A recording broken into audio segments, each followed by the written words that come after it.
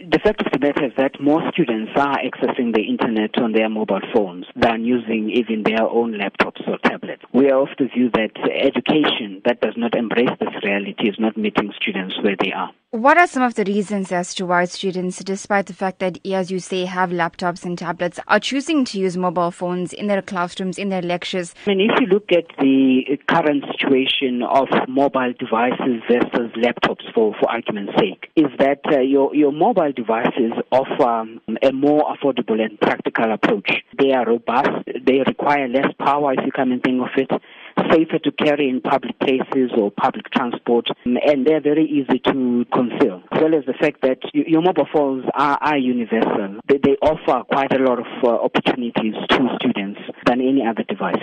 How do you think universities per se can come to the party in terms of meeting the needs of students as they choose to use their mobile phones? Institutions of higher learning, they need to come on board by doing four things maybe. One is providing the necessary secure and managed ICT infrastructure and services, particularly Wi-Fi. Before they do anything else, they have to make sure that they have the necessary infrastructure. The second one probably is that your adoption must be driven by lecturers and teachers in order for the students then to come on board.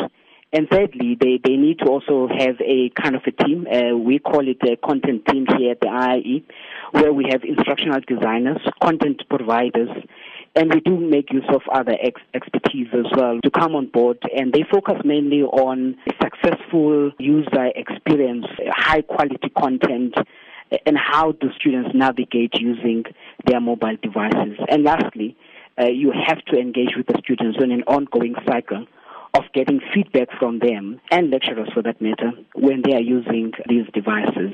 What do you foresee as being the future of ICT infrastructure services, particularly that of Wi-Fi in the country, not just at universities, but for citizens as a whole to be able to access Wi-Fi in any province? The fact of the matter is that the costs of data, for example, are now being reduced. Many universities on campus, they've got Wi-Fi. The opportunities that are coming on board now, where the mobile service providers are reducing the data usage, or rather rates, also offers an opportunity. We also have seen quite a lot of communities coming on board with cheaper fiber-based connectivity. Many cities at the moment, they offer citywide and commercial free Wi-Fi.